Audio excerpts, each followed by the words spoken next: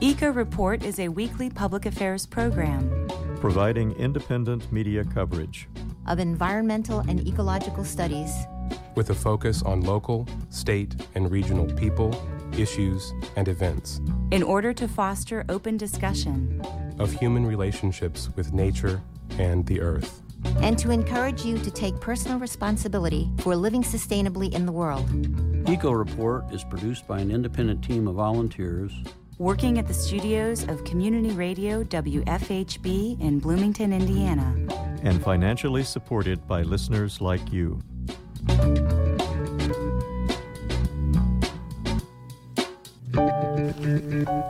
Hello, and welcome to Eco Report. For WFHB, I'm Julianna Dailey.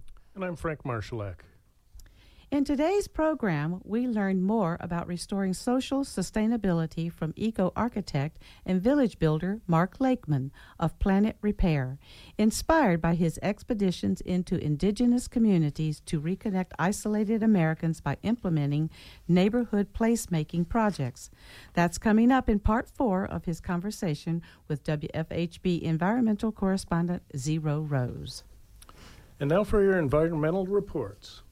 The Michigan Senate voted to require that all of the state's energy come from sources that do not emit climate warming gases by 2040.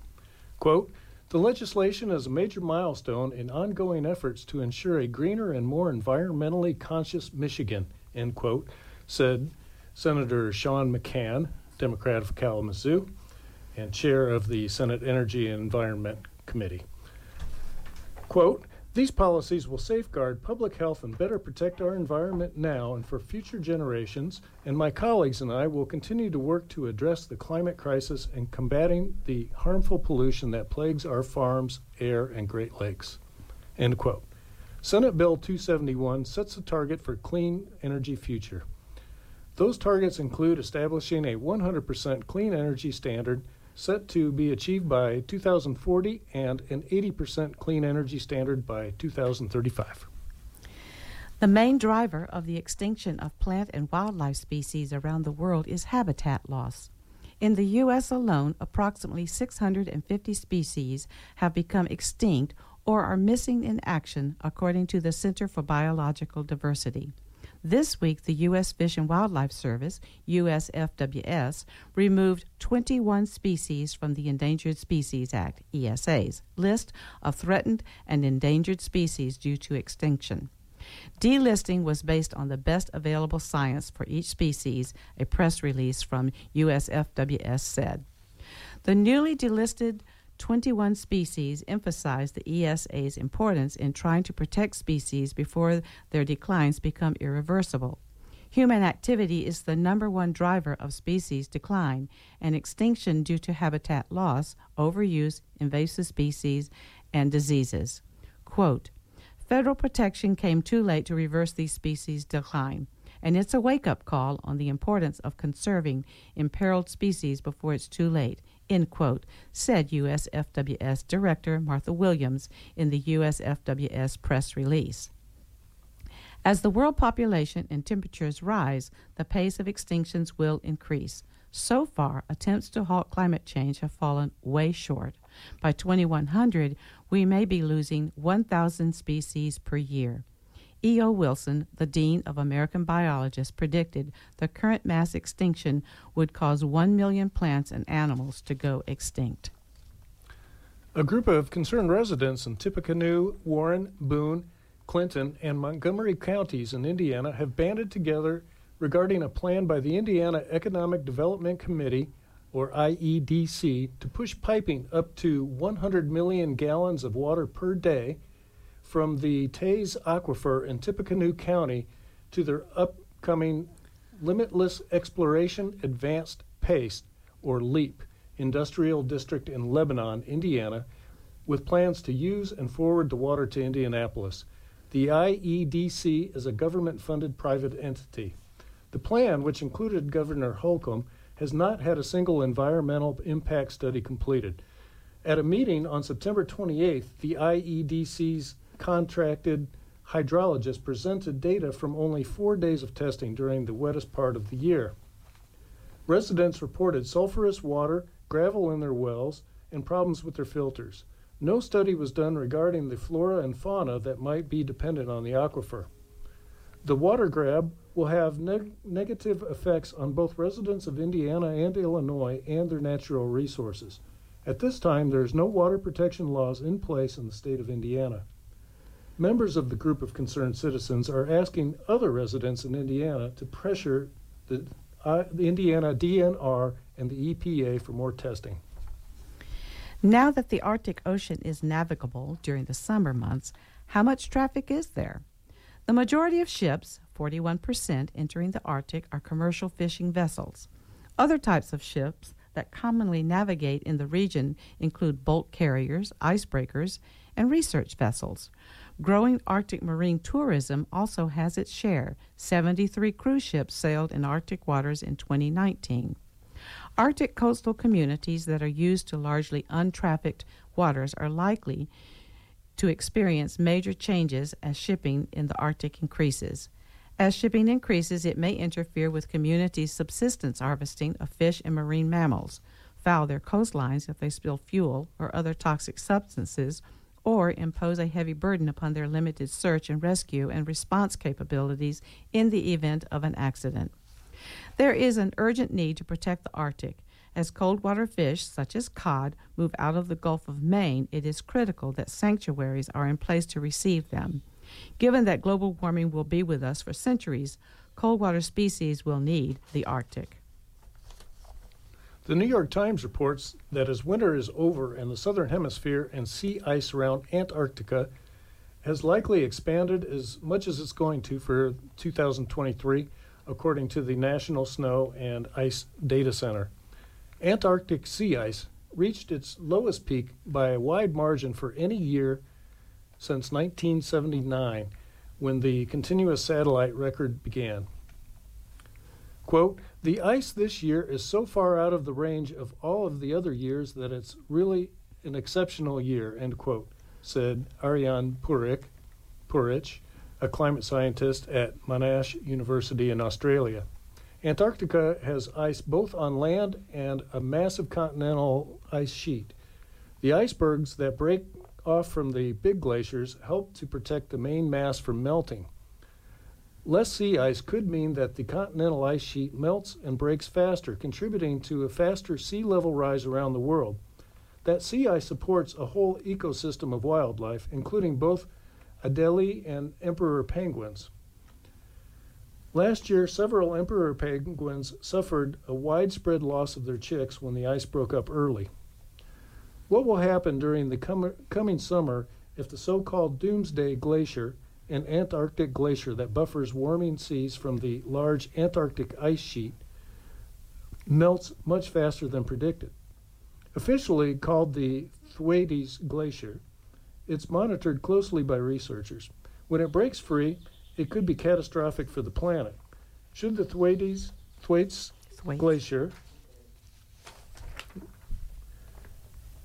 and its surrounding ice basins melt, it could raise sea levels by anywhere from 3 to 10 feet. This, combined with the Florida-sized glacier's buffering role in the ocean, has given it its apocalyptic doomsday nickname. There's nothing we can do at this point to prevent the Thwaites from breaking free. It's too late. It may not break free this summer, but the outcome is certain.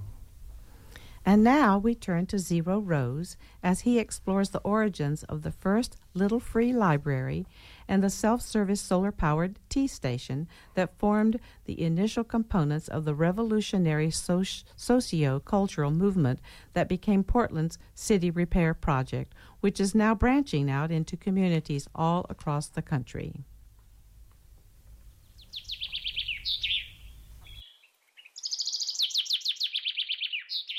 People are amazed by and enthralled by when they come across images of these intersections that you guys have taken over. You paint like a big sunflower or some kind of mural in the street. Of course, you have events and festivals around it. And you, similarly with the unhoused situation, you call upon the the different resources and skill sets that people have in the region. And you met resistance by certain people in the neighborhood, and the authorities, I believe the police were sicked on you, and then they were going to start fining you and stuff. Tell people about where you went from being a total renegade thing to a sort of a sanctioned operation. Well, this is one of the coolest bits of the story at the very beginning. We started to do all these wonderful things in public space. I played a big part in getting that going because I had just come back from 7 years of traveling to visit different indigenous villages around the world. And when I came back to my own neighborhood, I was like, for the first time in 7 years, I was in a place where people weren't talking to each other.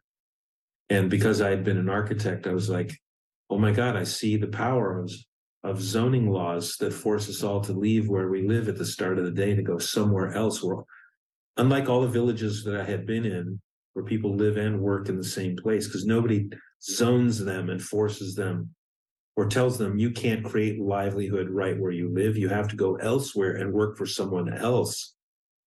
So when I came back, I'd also been interacting with Elk River, who had explained, what it's like to be an indigenous person as part of a culture that's thousands of years old and be attacked by these crazy people who are like, in the name of God, we will take your land and subdue you. What's it like to be on the receiving end of that? And then see these people are really are crazy, and they're being made crazy, and they're instituting craziness into the places that they're taking. So I was helped to get a lot of perspective. And in my own neighborhood where I had grown up, I didn't care to talk to anybody, but I had just been out traveling and among all these people that have common stories and common songs and common architecture and gorgeous common spaces and the safest, most walkable communities in the world, the most culturally expressive, joyous, where people are intergenerational and they grow up with their family and their true mentors, like all these good things. So I came back and I just, for the first time, I could see my reality because I'd been in all these other places. I now had a kind of a stereoscopic vision. I was like, wow, I see that we've literally designed all of our problems. I felt like it was the cruelest joke ever. I was like standing in a neighborhood, typical American neighborhood, without a single public square anywhere. And I was like, of course we don't talk to each other. And yet this place where pathways converge, in all the villages in the world, that place is where people's lives come together. And then there's a commons where everyone flows in and out of the space, and the organic, those people don't have to talk about building community. They don't need a freaking, block watch. They don't need a phone tree. They don't need a brownout in order to come outside and talk to each other. They live their lives in the streets. Like Shakespeare's whole theater of life plays out. They're on stage all the time. In their own lives, they are living characters, not living in isolation. So I came back from that context and I was like completely free to break the law. I walked up to this old lady's house that I'd never bothered to talk to my whole life. And she looks at me 7 years after the last time she saw me ignore her. And she's like, what do you want? And I was like, okay, I've gone through a lot of change and I want to know what help you need. And she's like, are you serious? She's like, I need a lot of help. I'm poor and I don't have any children and I haven't been able to paint my house since 1966. And I was like, let's paint your house. And by the end of that day, we had built the first little 24-hour self-service solar-powered tea station on her corner. That's the first thing we did. We made a place to share tea, a little pump thermos. Oh my God. And then over the weekend, and then because I wasn't afraid of people anymore, because I'd been in all these villages, I went up and down the street, knocking on doors. And I was like, do you know Anne Marie down on the corner? And some people were like, well, yeah, old lady. Other people had no idea who she was. And people had lived there for 20 years. They didn't even know who she was. So I was like unlocking the isolation. I went around knocking on doors knowing we're all isolated and that they didn't know it, that it was just normal. So I said, there's an old lady down on the corner who hasn't been able to paint her house for 3 decades.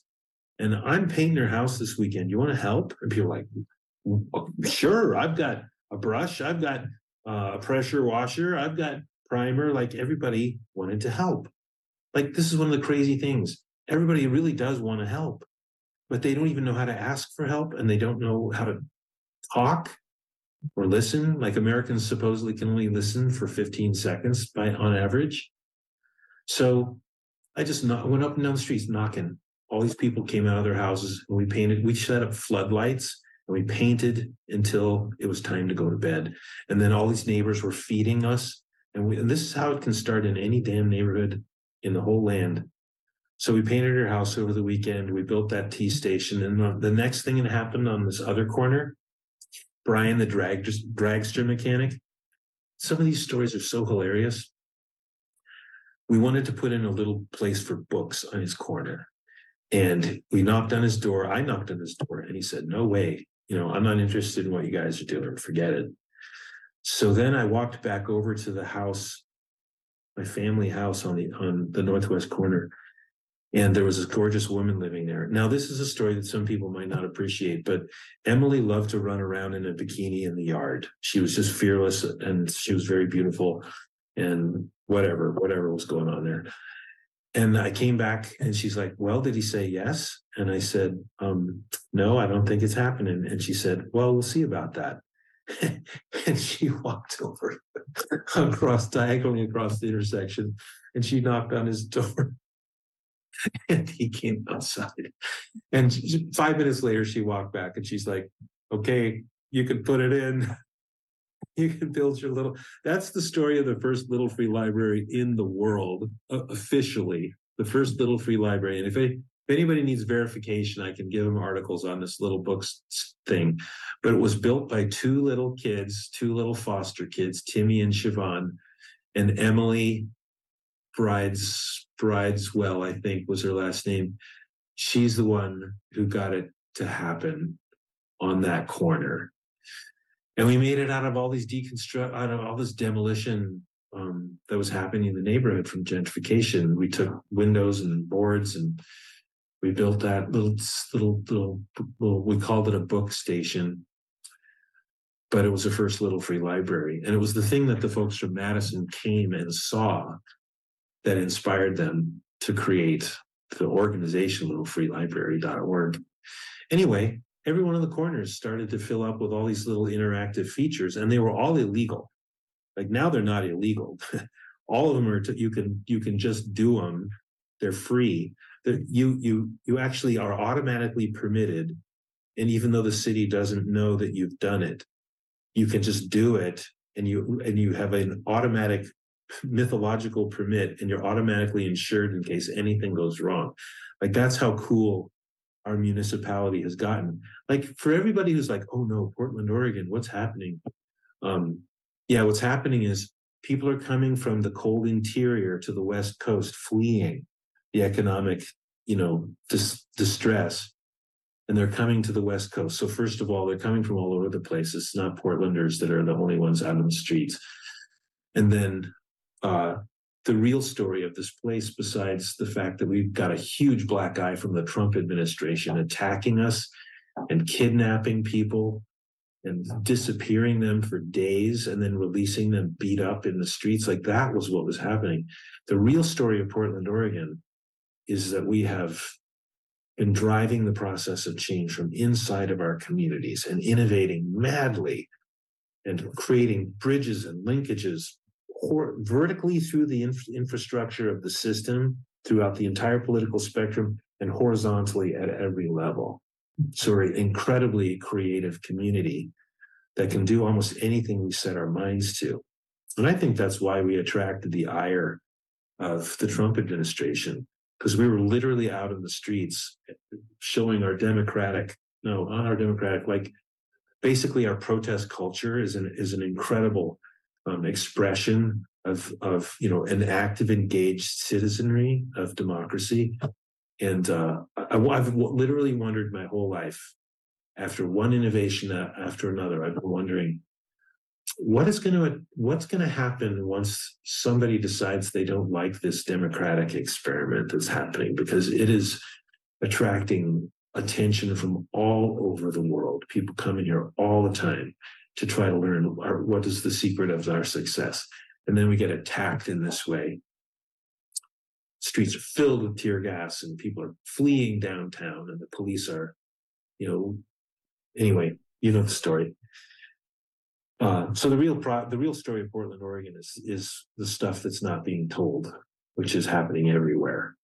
We're still the city with the most trees per capita because we plant trees madly.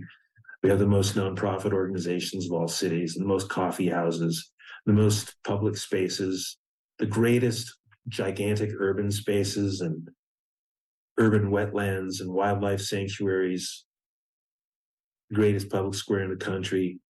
Like, I'm sorry, I'm like extolling. It's like I'm from the Chamber of Commerce here, but like, I love this place, and I've been watching its story of it reclaiming its destiny from, the historical story of white supremacy, which was, had taken hold here so powerfully for a long time, and that has been just reinvented entirely from within. So I think we attracted some repressive initiative from the outside in the form of Trump and his unaccountable thugs. Well, and part of that fostering, your local culture that you're talking about, I think was really kicked in by the city repair project stuff. And at one point, before the outer forces came down on you, the local police were sent out to put down these freakos. But the police loved it. They were sent out to stop us, and once they got there, they literally said, the guy in charge of the entire southeast precinct of the city, this whole quadrant was Ed Riddell's responsibility, and Ed showed up at what we were doing, and he said, you know what, I'm paid to stop stuff which is bad, but not stuff which is good. And he's like, I'm not stopping this. This is wonderful. Because for one thing, when he got there, and we were painting the streets and building all these things on the corners, we didn't run away. Like, we stood right there because it's our neighborhood. We actually were feeling so powerful and confident, not just because we were like a bunch of individuals standing right where we lived, but because we all felt connected, and that what we were doing was to help all of each other.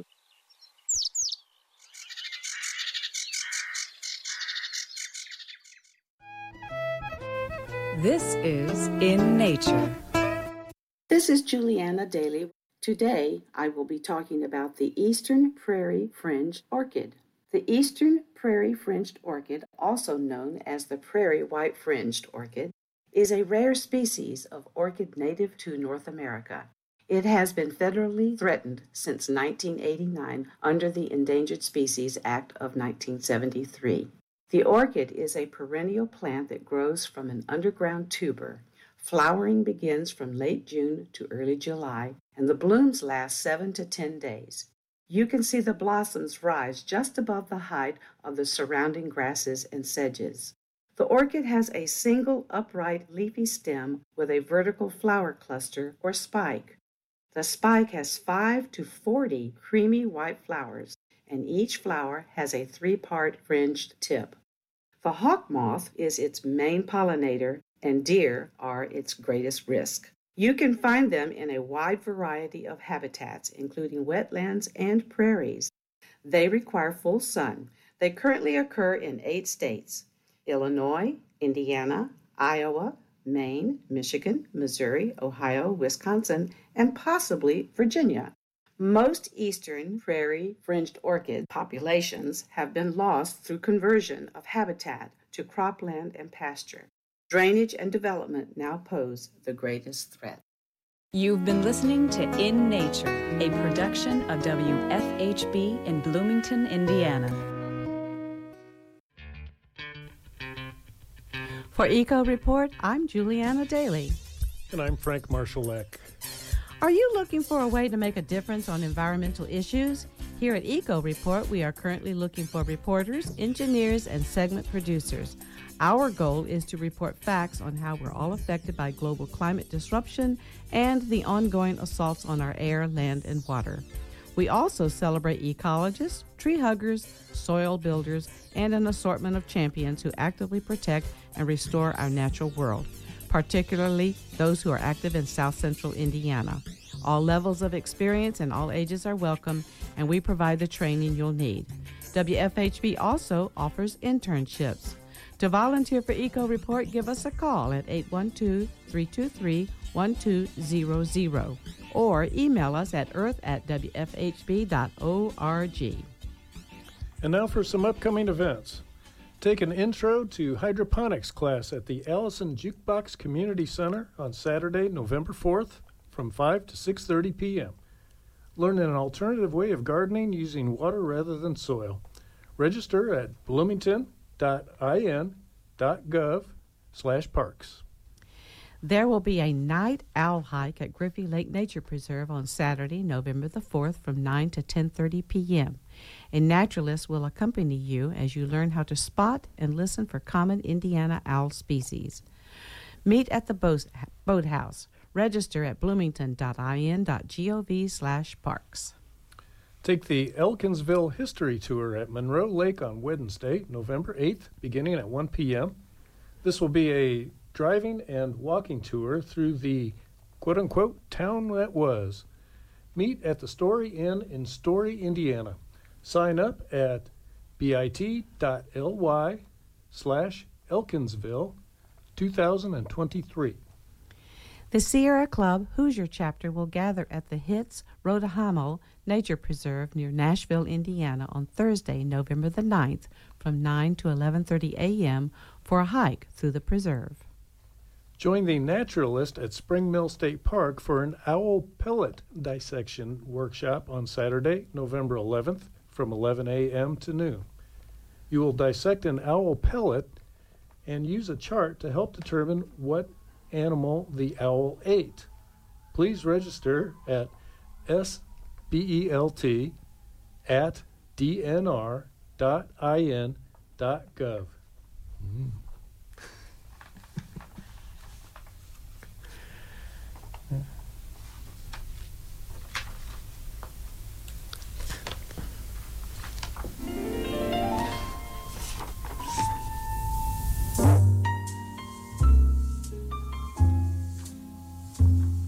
And that wraps up our show for this week. Eco Report is brought to you in part by MPI Solar, a Bloomington business specializing in solar hot water, solar electricity, and solar hot air systems. MPI Solar designs and installs solar power generation systems that encourage independence and individual responsibility. Found locally at 812-334-4003 and on the web at mpisolarenergy.com. This week's headlines were written by Norm Holy and Julianna Dailey. Today's news feature was produced by Zyro Roze and edited by Noelle Herhusky-Schneider. Julianna Dailey assembled the script, which was edited by Zyro Roze. Julianna Dailey compiled our events calendar. Cade Young and Noelle Herhusky-Schneider produced today's show. Brandon Blewett is our engineer. For WFHB, I'm Julianna Dailey. And I'm Frank Marshalek. And this is Eco Report.